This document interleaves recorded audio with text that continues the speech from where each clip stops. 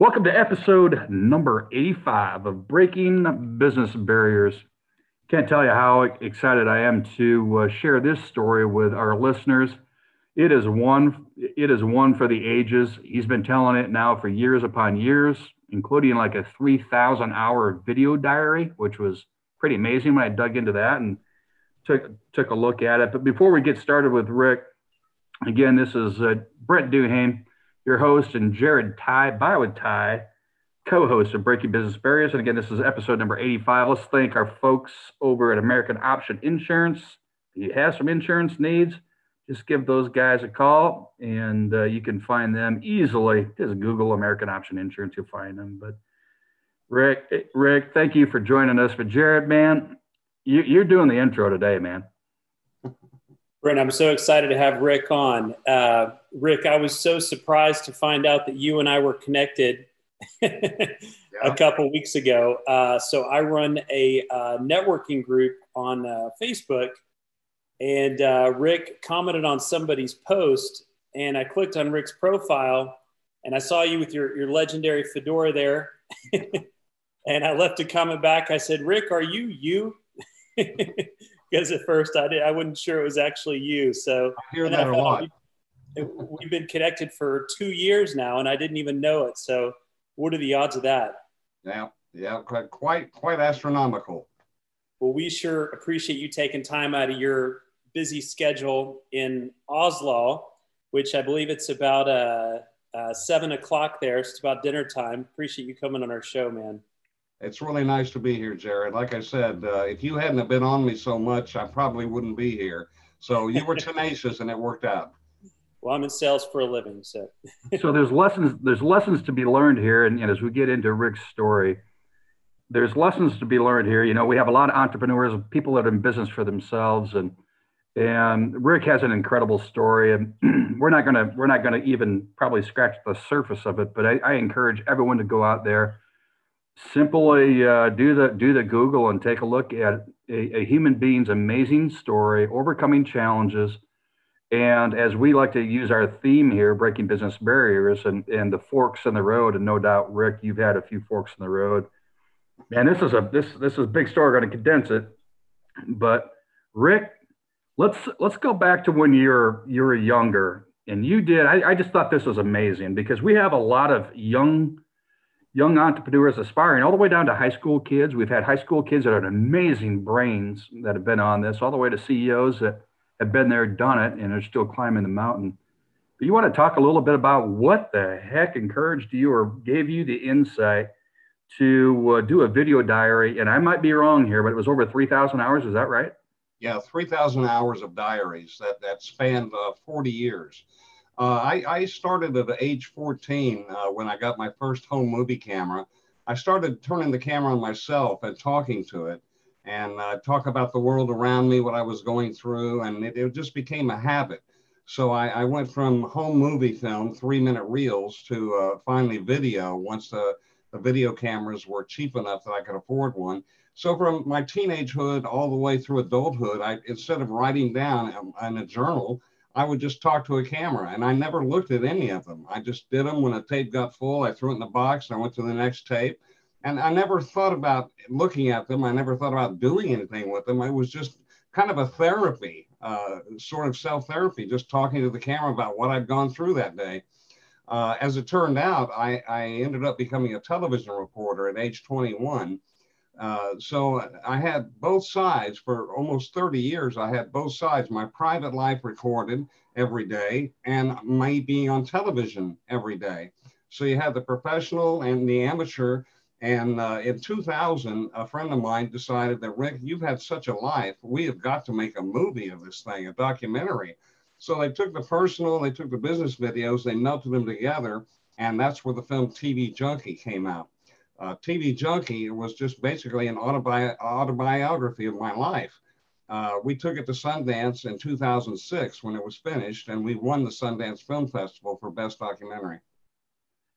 That, in looking back at that, and again, we really, I mean, in today's world, videos It's pretty popular, but people still get nervous about, well, what am I going to look like on video and this, that, and that. You were doing it before it ever became anything. And it was part of your daily life. Like you said, it was maybe some therapy and it was someone to talk to. Is that camera a good friend of yours? Yeah, the camera was my best friend for nearly 40, 45 years. I actually stopped doing the video diaries 5 years ago because I had a house fire shortly after I had left the GW Zoo where Joe Exotic was. And in that house fire, I lost 15 years worth of videotapes and all of my 40 years of personal tapes. So it broke my heart to lose it all because I thought about coming out with another film 20 years later. But I stopped doing the video diaries. I still do them a little bit. It's kind of habit. It's kind of stuck inside of me, but I don't do them on a daily basis anymore. Do you encourage?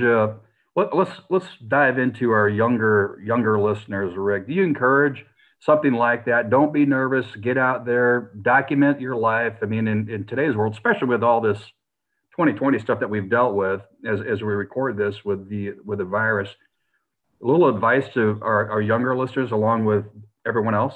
Yeah, you know, younger listeners, and we all now have a video camera in our telephone, which I didn't have growing up, and obviously until about 1999. But everybody has a camera, and I'll tell you the one thing, it's really nice at the end of the day to have somebody to talk to that doesn't talk back. It's almost like having a personal therapist. If you just tell your story for that day and put it away, you kind of feel a little healed inside over what all went on during that day. So younger kids, it's a great time to start when you're young, but it's a great time to start when you're older. You could be to still start doing it just for the therapy, just to be able to talk and get it out. You know, they always say when you go through trauma, and I've been to many psychiatrists after several trauma events in my life, they always say the more you talk about it, the better you'll feel. It's very, very true. And that was the benefit of doing these home diaries, is that I was talking through my day and I could go to bed at night and sleep peacefully. So I think for the younger kids, the younger youth watching this thing, you got the camera, why not? Just try it. You know, young people today are more apt to text than they are to talk. And it's a really good practice to be able to just talk to yourself in the camera for when you get on the phone or get on the video in business and talk with business associates. You've got to go face to face in order to get anything done in this world. You can't do everything on a text. Amazing advice. And Jared, I know you've got a couple of burning questions for Rick, certainly. So, Rick, you have such an amazing story. I mean, your story would be fascinating, you know, even without all the Tiger King stuff. Yeah. So you were first on TV at age 16 for American Bandstand with Dick Clark. Is that right? Yeah, I had a friend. I lived in Anaheim, California, which is about 30 miles south of Los Angeles. And I had a friend who was a dancer on American Bandstand. And I pleaded with him, take me. And he actually took me. And as it happened, Dick Clark, the host of American Bandstand, picked me to be on what was called Rate a Record, where he interviewed two people, one girl, one guy, and had them rate these songs. And so instantly I became a regular on American Bandstand. I was actually 15 when I started, and I did it for about a year.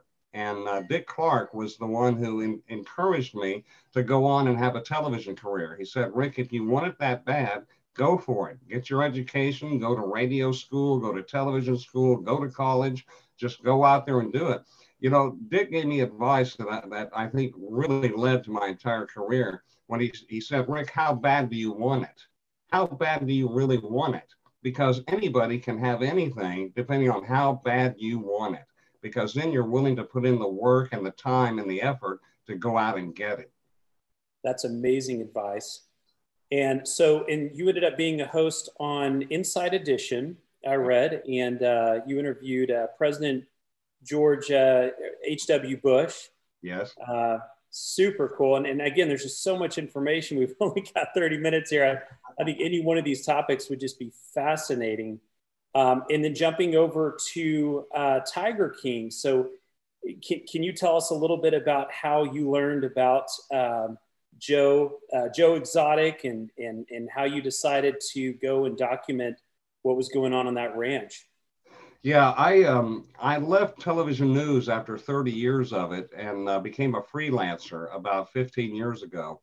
And so I was making commercials, helping other people make films, doing various freelance projects. And I was kind of in a lull at the time. This was back in 2014. And I was in a lull. I was looking for a new project. And one day my phone lit up, my email lit up. I was getting messages, right? I mean, it went like on fire. And it was all of my friends saying, Rick, there's this crazy zookeeper up in Oklahoma, and he's looking for a producer for his internet TV show. And they said, you've got to, this is you. This guy, he's crazy. He promotes himself as the gay redneck cowboy zookeeper. And he carries a gun and he shoots his gun around in the zoo. And I thought, wow, I could make a reality TV show out of this guy. So I called him up and I said, is this Joe? He goes, yeah. And I said, Joe, I understand you're looking for a producer. My name's Rick Kirkham. He said, I know who you are. Get the hell up here. Let's talk. And I literally went up that night and I never left the zoo. I ended up staying in the zoo overnight. I did a deal with him that I would produce his internet TV show, which was really unknown to people. There weren't but 60 or 80 people a night that watched it. But I told him, I'll produce your show, but you have to sign a contract and let me make a reality TV show of the whole zoo with the cameras following you, everything. And he said, it's a deal, it's a deal. So I ended up living in the zoo for a year with Joe Exotic. And as it turned out, it was probably one of the most tumultuous years for him. It's hard to explain what it's like living inside of a zoo with 600 tigers and lions, another 500 different animals from camels to bears. For one thing, I lived in a mobile home that was inside the zoo. And of course, Joe Exotic was nuts, but it was so dirty is the one thing I remember, because all the dander from these animals, all of the dust from these animals walking around in cages, you were constantly dirty. You never got clean. If you took a shower, the minute you went outside, you were dirty again. So for a year, I felt like I hadn't had a shower. And that's the one thing that really stands out. Joe Exotic was a character. He was made for reality TV. He really was. And had he not gone off the deep end and committed the crimes that he's been convicted of and now serving time in jail for, I think the reality show would have been as big or bigger than the Netflix documentary Tiger King. Tiger King just assured me that what I thought was a reality show really would have worked. They would have been big. Unfortunately, the videotapes and everything we shot for a year was destroyed in a zoo fire. The studio caught fire one night and burned all of our video. We lost the entire show. So the only video that Netflix had for the documentary when they came out with Tiger King was footage that I had here in my possession. Very little, but when I say very little, it was 6, 7 parts on Netflix. But for me, it was very little footage, maybe 20, 30 hours worth of footage. And Netflix said, that's enough. We can make this thing go. And obviously, we all know how big it was. Rick, that had to be going from maybe kind of the comfort zone. I don't know if that you've ever been in a comfort zone, quite honestly, and reading through, but going out and being a freelancer and then making this decision to traverse up to Oklahoma to see this guy. It had to be not just a personal commitment, but that had to be a pretty big financial commitment as well. You know, another thing that I live by, nothing ventured, nothing gained. If you don't try, if you don't risk, you're not going to get a shot at getting anything. And I've always lived my life with taking that risk, taking that shot. Everything that I come across is an opportunity in my life. And I'm the kind of person that when opportunity knocks, I go for it, whether it's good, bad, or ugly. I'm going to give it a shot. And I've had a hell of a life because of it. Not some of it not so good. As TV Junkie portrayed, but most of it, for the most part, I've had an incredible life, and I wouldn't change anything, the good, the bad, or the ugly. If you don't take a shot, you're not going to get any reward. So that's amazing to me that you not only had a lot of footage for the show, but you had your own personal footage. You said that you had for decades been collecting, and it all got burnt in that fire. Yeah, I lost all of the footage in the fire. The only thing I didn't lose were all of the professional tapes over 40 years. They are in a fireproof vault down in Dallas. But I had kept personal possession of the diary tapes and lost them all. Is that right? Yeah. So just to give people a little context here, so whenever that fire took place, that was when Joe was under investigation for the attempted murder of Carol Baskin. Correct. And there's certainly some theories about who set that fire. Oh yeah. Oh yeah. Believe me, at the time the zoo fire occurred, Joe blamed everybody. He blamed me. He blamed Carol Baskin. He blamed the DJ down in Tampa. Anybody he could blame other than himself.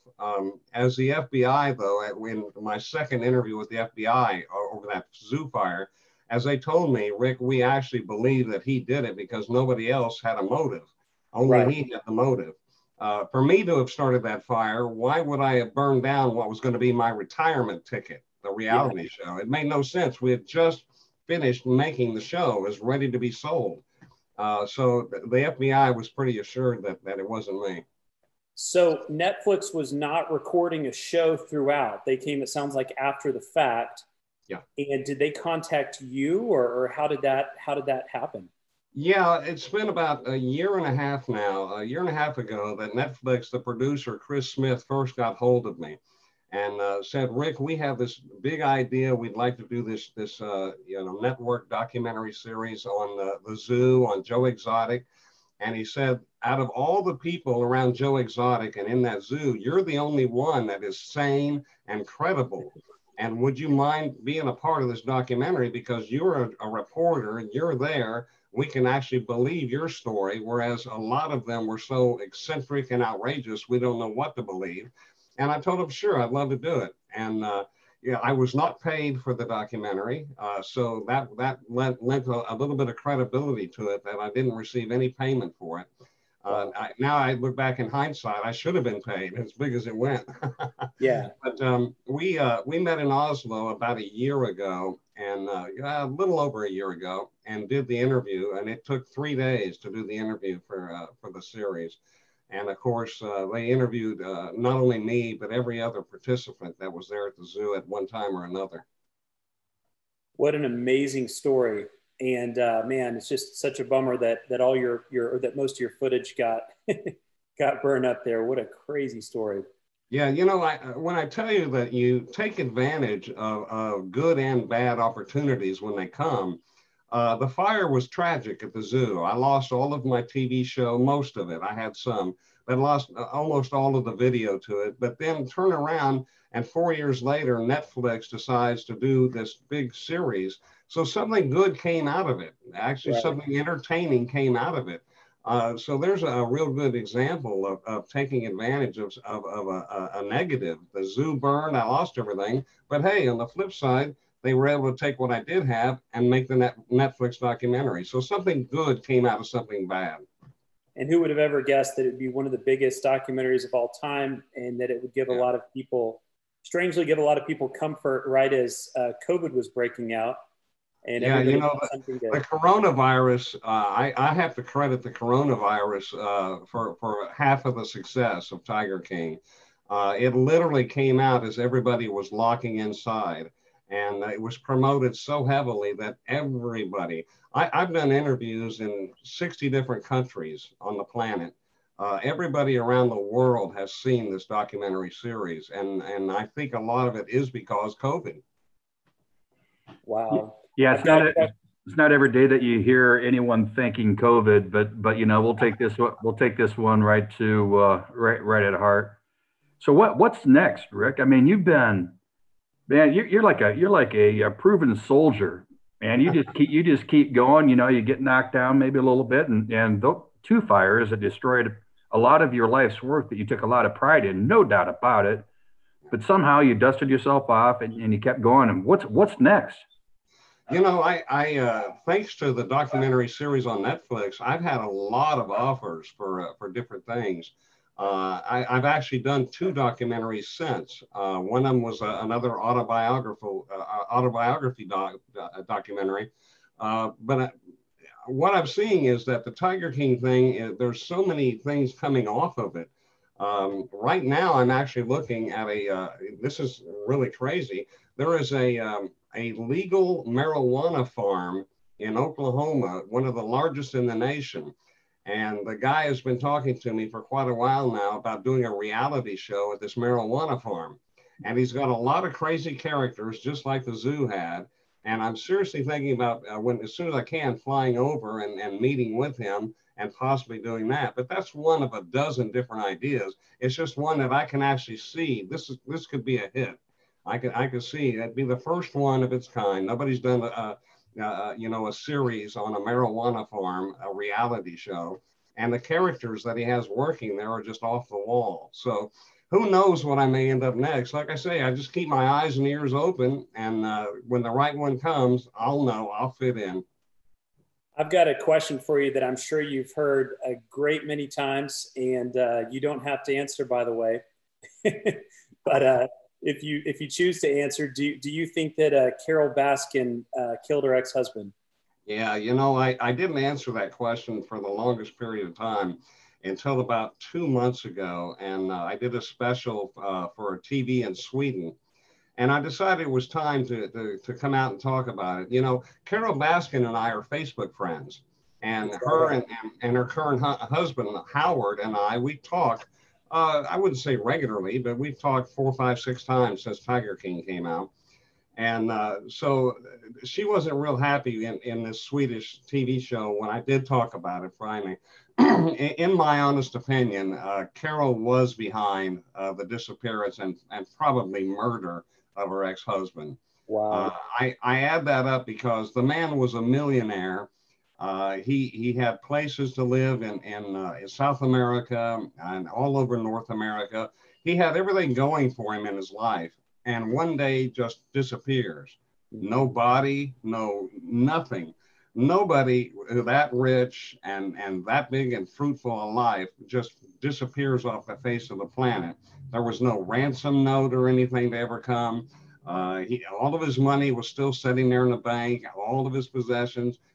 It just didn't add up. And the only person that had any motive to do him wrong was Carole. And they were not getting along at the time. So Carole Baskin isn't real happy that I talk about that, but you asked me my opinion. I do believe she was behind it. And I know they're investigating it again right now down in Florida. And we may very well find more evidence and find out that I'm correct.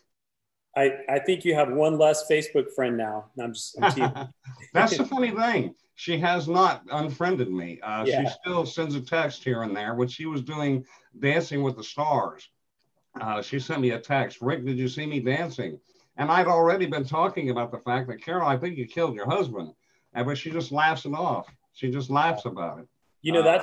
That's one of the craziest things about the story is that as bad as Joe Exotic, was, that people hated Carole even more, which somehow made Joe a good guy.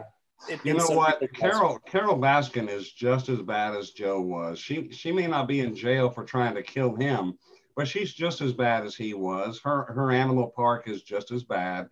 All of them featured in the Netflix documentary. They're all the same type, the same breed of people.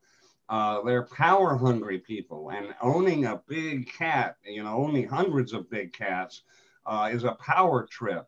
You have to be around tigers like I was in the zoo to where you get in a cage with an animal that's twice your size that could easily kill and eat you. There's a power trip when you come out of that cage, like you're Superman. Well, that's the type of people that are attracted to these roadside zoos like Carole's and Joe's and Doc Anton and some of the other people. They're a very strange set of people. You have what we call the monkey people. They all own monkeys, and they're very strange in their own right. But the tiger people are by far power trippers. They love the power of knowing I own tigers. So she's just as bad as Joe. Don't let her fool you. And I think that's one reason that a lot of people sided with Joe and watching the show is that, a lot of people pointed out that he and Carole were actually a lot alike. That, like you said, the power trip of owning the tigers, but Carole was claiming to be a, savior of the tigers. And Joe wasn't trying to sugarcoat, the fact that he, was running a zoo. Yeah. So it's such an interesting dynamic. Yeah, It's really hard to believe that I ended up, after my life, I've had such an incredible life, and I've been involved in some huge things and projects in my life. It's really hard to believe that I actually ended up in that zoo the year that everything was going on, and that we're now sitting talking about my year in the zoo. Carol Baskin and Joe and Travis, his boyfriend, husband, and John, his other boyfriend, husband. These are all people that I saw on a day-to-day basis. These are all people that I lived with in the zoo. Maybe not Carol, but I knew her. I talked to her while I was working there on the phone. So it's really strange for me now to be looking back and it be so popular amongst the world because of that series. Rick, and a truly an amazing story. And it started all the way back before you were 14 years old, doing the recordings, doing all of those things. You had foresight, doing things that people would never dream to do even then. And now today, like you say, we have the best cameras on the planet, and they're right on our phones, for what have you. This has been a pleasure, and I encourage, Tiger King is one thing, but I found it really fascinating turning the pages back and looking at your start, and encourage folks. It's never too late. You said it earlier. It's never too late to start. Whatever that opportunity is, and you've had plenty of hurdles, and folks, as you uncover more about Rick and some of the things and stories about his life and where he is today, I feel privileged to be able to share this story with Jared and Rick. Amazing, my friend. And one thing that Jared and I promise you, if you come to Texas, specifically the Dallas area, to visit some family, there will be homemade barbecue. We won't go to a restaurant. There'll be a homemade barbecue, and we'll fire it up like no one's business. You guys be careful, because I will take you up on that. What I would love and give to have some homemade Texas barbecue right now. We don't have that here in Norway. And I know for a fact that Brent does not get his meat off of the expired Walmart truck. So. Yeah, you know what? That it was hard to believe he actually fed that meat to the people working at the zoo. But that's a whole nother story. We've covered enough of that. That's right. Well, Rick, again, on behalf of both myself and Jared, episode number 85 of Breaking Business Barriers, you broke hundreds of barriers, and certainly an encouragement to all of our listeners and what have you. Rick, thank you very much. Halfway across the globe, it's dinner time in Oslo, and thank you again. And as we wrap it up, we like to say it is definitely onward and most definitely upward. Thank you, Rick. Thank you, guys. Thank you very much. I really enjoyed it. Thank you so much for taking the time, Rick.